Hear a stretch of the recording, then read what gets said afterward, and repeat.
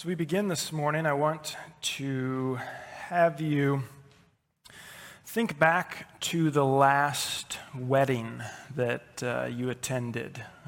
Might have been right here, might have been somewhere else, but think about the last wedding you were at.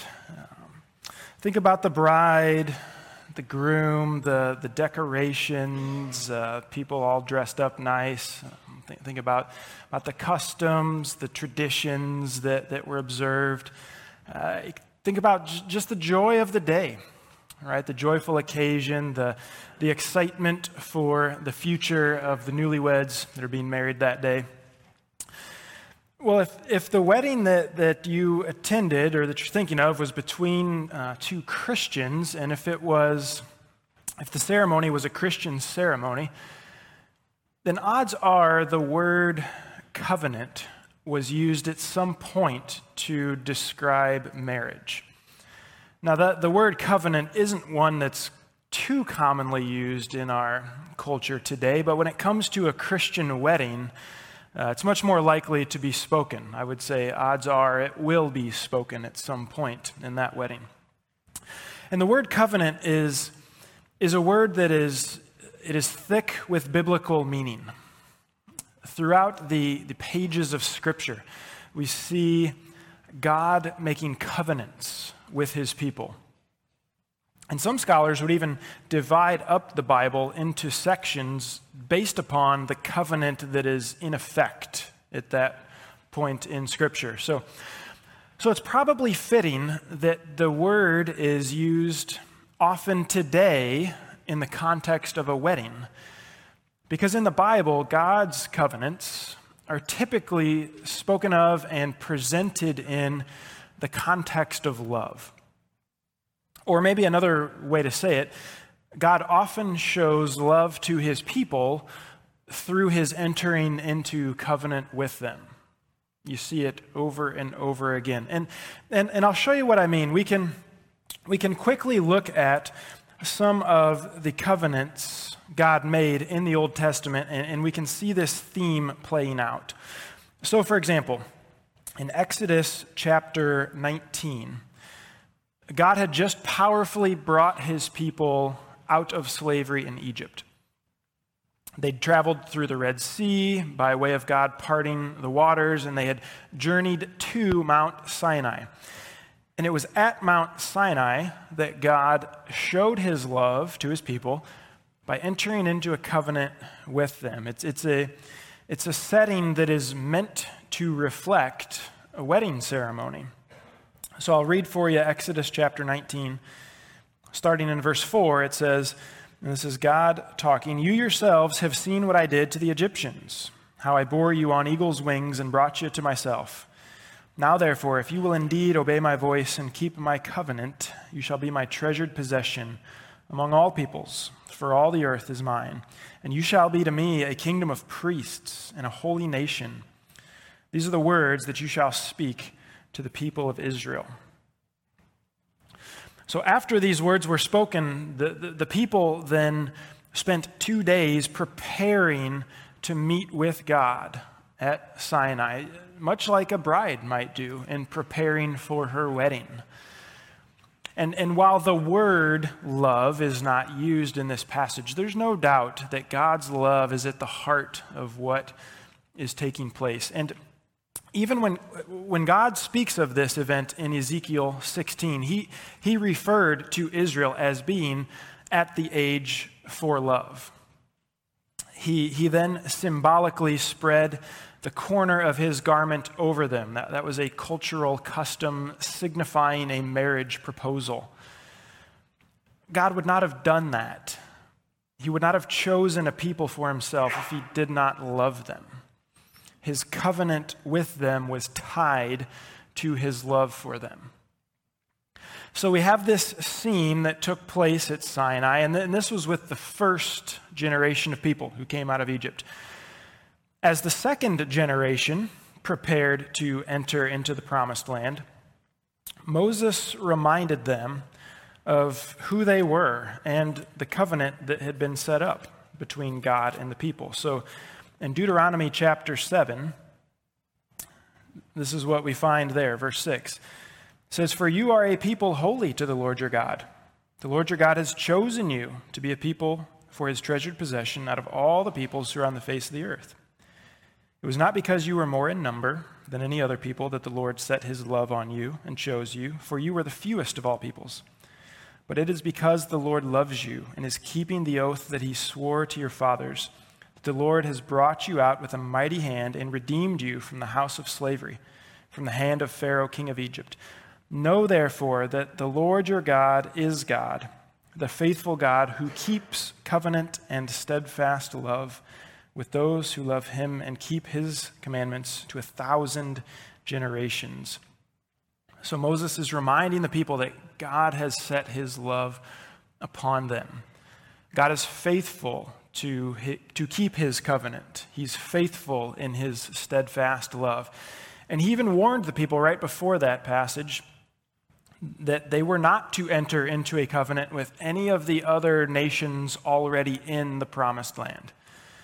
He warned them that those people, those nations would lead them astray. The only covenant that would be grounded in steadfast love was the one that God made with them. And so they are reminded of that. Further along in Israel's history, at the dedication of the Temple of Solomon, Solomon speaks these words about God's love for the people. This is Solomon chapter 6. It says, O Lord, God of Israel, there's no God like you in heaven or on earth, keeping covenant and showing steadfast love to your servants who walk before you with all their heart, who have kept with your servant David, my father, what you declared to him. You spoke with your mouth and with your hand have fulfilled it this day. So again, we see that God is a God of steadfast love who showed his love to his people, and specifically through his covenant keeping with them. As Solomon stated, there's no God like you. And that's true in part because of the love of God and God showing that love to his people. One final passage I want to draw our attention to is Isaiah chapter 55. At the beginning of this chapter, the call to experience God's love and to enter into covenant with him is expanded. So at the beginning of Isaiah 55, we read this. God says, "Come, everyone who thirsts, come to the waters. He who has no money, come, buy and eat. Come, buy wine and milk without money and without price. Why do you spend your money for that which is not bread, and your labor for that which does not satisfy? Listen diligently to me and eat what is good, and delight yourself in rich food. Incline your ear and come to me. Hear that your soul may live, and I will make with you an everlasting covenant, my steadfast, sure love for David." So that passage, the chapter starts, "Come, everyone who thirsts." So the covenant is expanded. It's extended there to all people. And the description of it being an everlasting covenant looks ahead. It looks ahead to something even greater and even more expansive than the previous covenants that God has made with his people.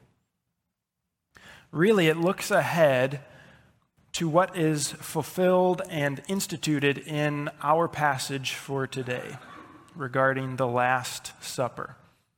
So that's going to be our focus for today. Now last week, as we observed Kay and Katrina being baptized, I stated that I was switching two passages around and I was preaching them out of chronological order. So while we talked last week about Jesus in Gethsemane, this week we back up just a little bit chronologically, and we're talking about the meal Jesus ate with his disciples just before they went out to the Mount of Olives and out to Gethsemane. And we're going to end our time this morning in Matthew's Gospel, where we've been so often. But first, we're going to look at John chapter 13. So I would encourage you to turn there in your Bibles. John chapter 13. It's page 900 in the Pew Bibles. John shares a scene that took place in that upper room that the other three gospel writers don't share with us. And that scene is Jesus washing the disciples' feet. Now, I don't believe that we are to see this specific act as part of the new covenant enacted by Jesus at his death in the same way that we are to understand the bread and the cup. That's why foot washing is not a regular part of our participation in communion. Now there's some church traditions that will have an annual foot washing service on Maundy Thursday or on Good Friday, and that's usually done to recognize the act of love that Jesus displayed and called his followers to emulate. But let's look together at this display of love. So again, John chapter 13, and I'll start by reading in verse 1. Such a powerful scene here. It says, "Now before the feast of the Passover, when Jesus knew that his hour had come to depart out of this world to the Father, having loved his own who were in the world, he loved them to the end. During supper, when the devil had already put it in the heart of Judas Iscariot, Simon's son, to betray him, Jesus, knowing that the Father had given all things into his hands, and that he had come from God and was going back to God, rose from supper. He laid aside his outer garments, and taking a towel, tied it around his waist. Then he poured water into a basin and began to wash the disciples' feet and to wipe them with the towel that was wrapped around him. He came to Simon Peter, who said to him, 'Lord, do you wash my feet?' Jesus answered him, 'What I'm doing you do not understand now, but afterward you will understand.' Peter said to him, 'You shall never wash my feet.' Jesus answered him, 'If I do not wash your feet, if I do not wash you, you have no share with me.' Simon Peter said to him, 'Lord, not my feet only, but also my hands and my head.' Jesus said to him, 'The one who has bathed does not need to wash except for his feet, but is completely clean. And you are clean, but not every one of you.' For he knew who was to betray him, and that was why he said, 'Not all of you are clean.'" So right off the bat in this chapter, we're given kind of an inside look at Jesus' motivations and his emotions regarding what's taking place here. His love for his disciples was what led him to take this humble position of a servant and wash their feet. It's been well stated by many pastors and scholars that this was not the customary position for a rabbi, for a teacher to take. The clothing, the posture, the touching of dirty feet, those were all things that were considered demeaning, humiliating even. Those were things that a person would not willingly do unless they were driven by love. And what makes this perhaps even more incredible is we've got to think about who's in attendance here. This is Jesus' 12 disciples, and it's all 12 disciples. So that means Judas is in attendance that evening. I mean, I think this prompts us to consider the incredible breadth of the love of Jesus displayed in this scene. I mean, John makes it clear to us that at this point, Judas has already decided to betray Jesus. He knew what he was going to do, and Jesus was fully aware of it. Yet, even so, we are not given any indication that when Jesus came to Judas, he skipped over him and didn't wash Judas' feet. I mean, Jesus showed love in this way to the person, to the friend who would betray him in just a few hours. I mean, I don't know if I've ever fully gotten my mind around that. I mean, I know it happened, I believe it happened, and I know it's incredible, but to really grasp that, man, it's hard to have a category to put that kind of loving act into. Jesus was completely sinless. So he had never wronged Judas in any way. And I'm not saying that would have justified Judas' betrayal if he had. It just makes Jesus' display of love all the more incredible. Jesus' love extended far enough to cover even the one who at that moment was preparing to and had decided to betray him. Wow, right? And we don't even have to keep the spotlight on Judas. Peter was there. Peter would go on to deny 3 times that he even knew Jesus. We'll get into that next week. So Peter is there. And the gospel writers tell us that by the end of the night, all the disciples will have fled from the garden in fear as Jesus was arrested. So I'd say what that means is there's not a person at that meal in the upper room who deserved to have Jesus wash his feet. Because in just a matter of hours, they were all going to fail Jesus quite vividly. And I think about that, and it's like, well, I guess I would be in good company sitting with those 12 if I happened to be there that night. I too am unworthy to have Jesus show me love in that way. And all of us, right? That's true of all of us.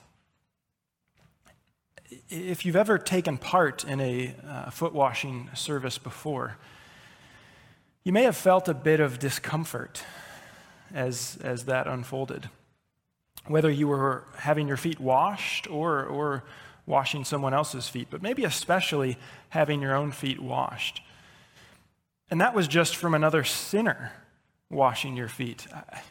Imagine what you and I would feel if it were Jesus himself doing the washing.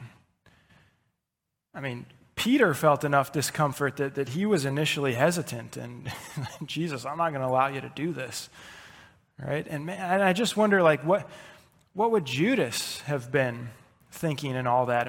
To have been present, to watch the body language of Judas as Jesus washed his feet. I just wonder how uncomfortable that must have been for Judas to have experienced that kind of thing. But all that to say that the breadth of Jesus' love was on full display in that upper room that evening. And again, this act was not a direct implementation of the new covenant, but we'll get to that very soon, right? This act was a clear display of the love which undergirded the new covenant that Jesus would soon establish. In those moments where we've failed someone or maybe we've failed God directly, it can be so tempting to entertain this question: does God really love me? Looking at what I've just done, how I treated someone, how I treated God, walked away from God, disobeyed God, does God really love me? And Satan is quite skilled at bringing that question to our mind at opportune times. So maybe that's a question you've only asked once or twice in your life. Maybe it's a question that presses on you daily. Does God really love me? And I imagine we know the right answer to that question, don't we? Think about John 3:16. God so loved the world. It's one thing to say and believe that God loves the world. That is absolutely true. But I think it hits at a different level to say and believe that God loves me. All right? God loves you. Yes, it's true, God loves the world, but to personalize that, right? To think about the implication of that God loves me. God loves you. God does love you deeply. And if I will open ourselves to that love, he will be glad to show it to us.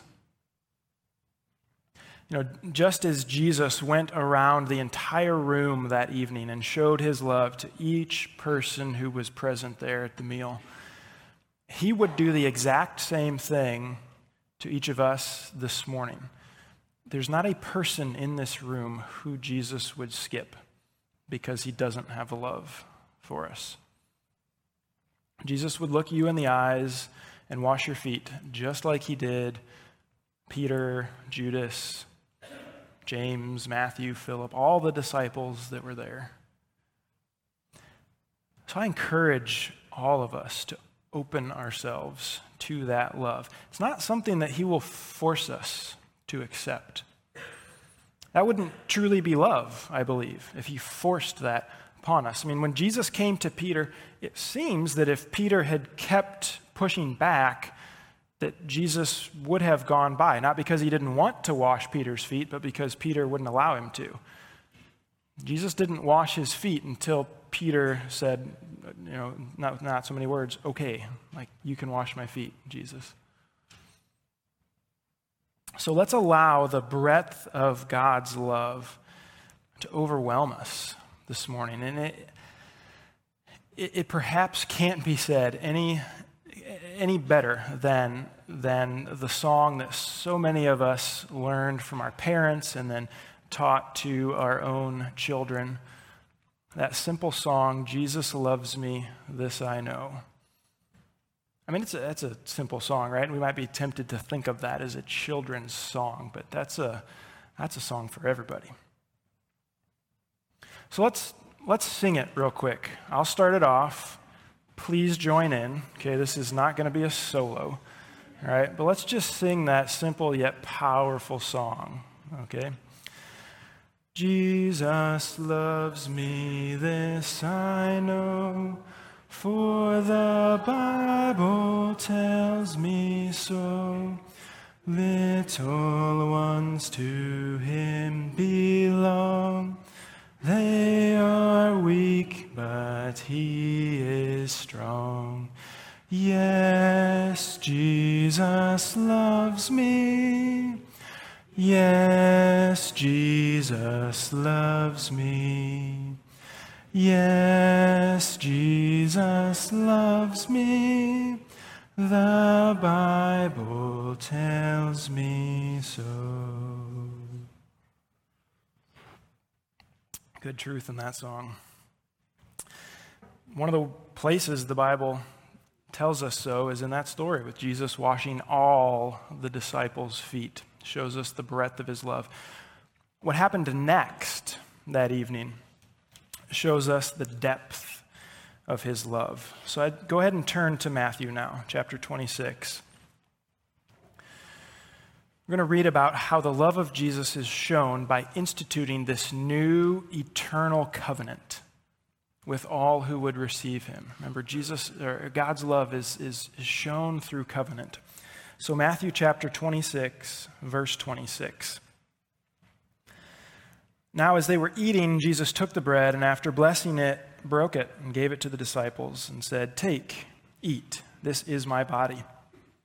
And he took a cup, and when he had given thanks, he gave it to them, saying, "Drink of it, all of you, for this is my blood of the covenant, which is poured out for many for the forgiveness of sins.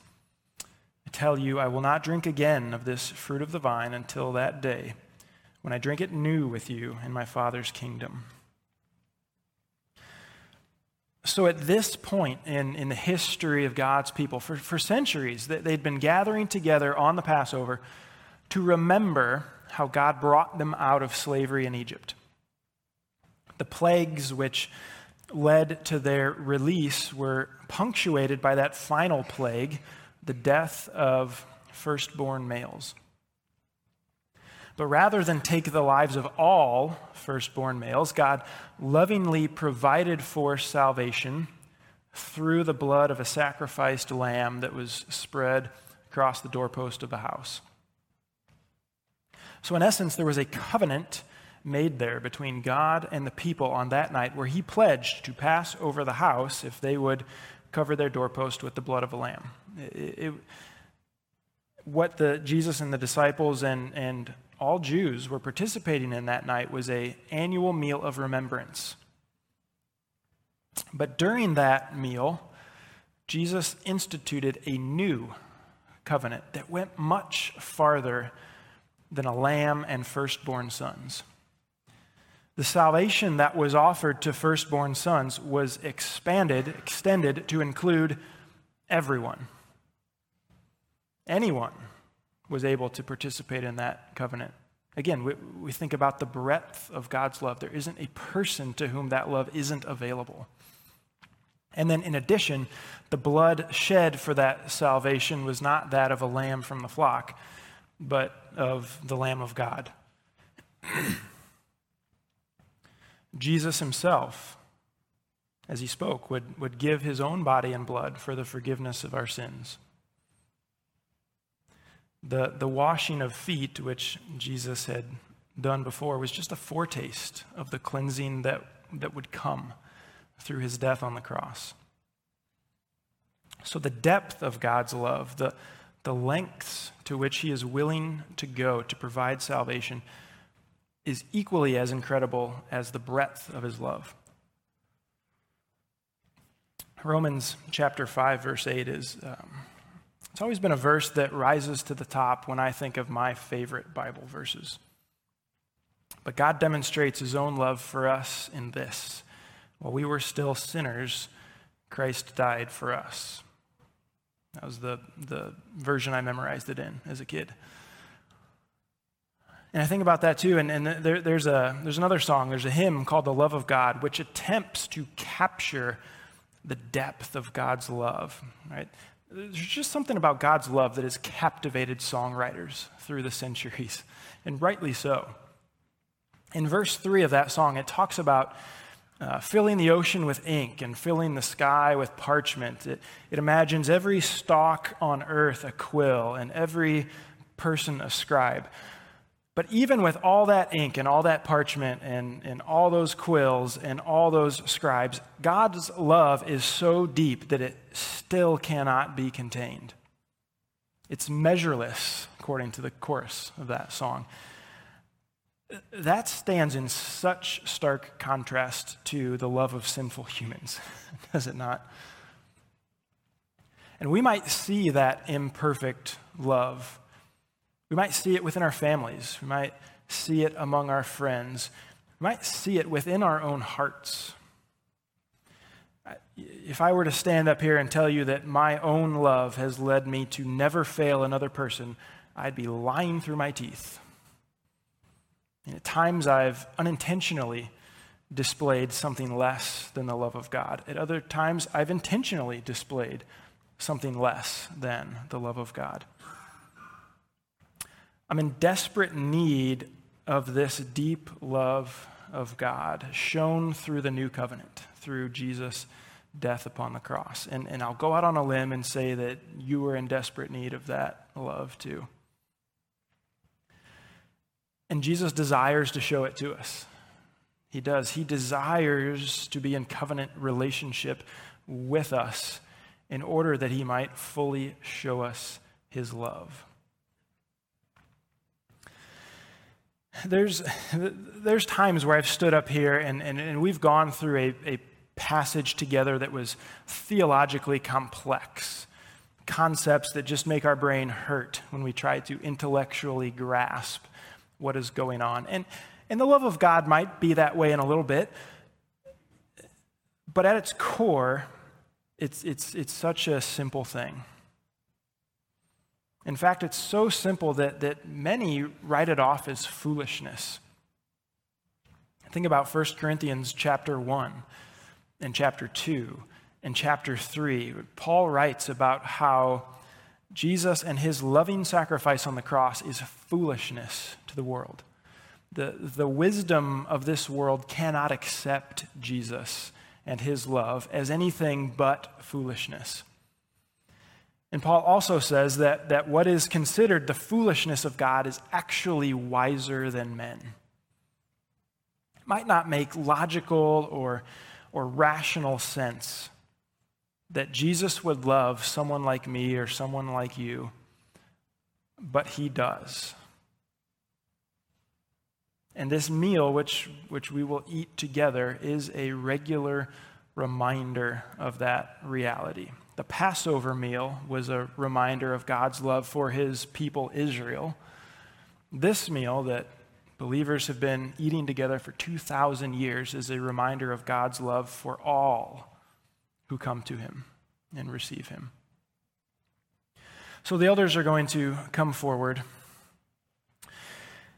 And as we think about this meal, if you think about like Thanksgiving Day or your birthday, you've maybe been blessed to eat a meal in which someone put a lot of time and effort and love into preparing that meal for you.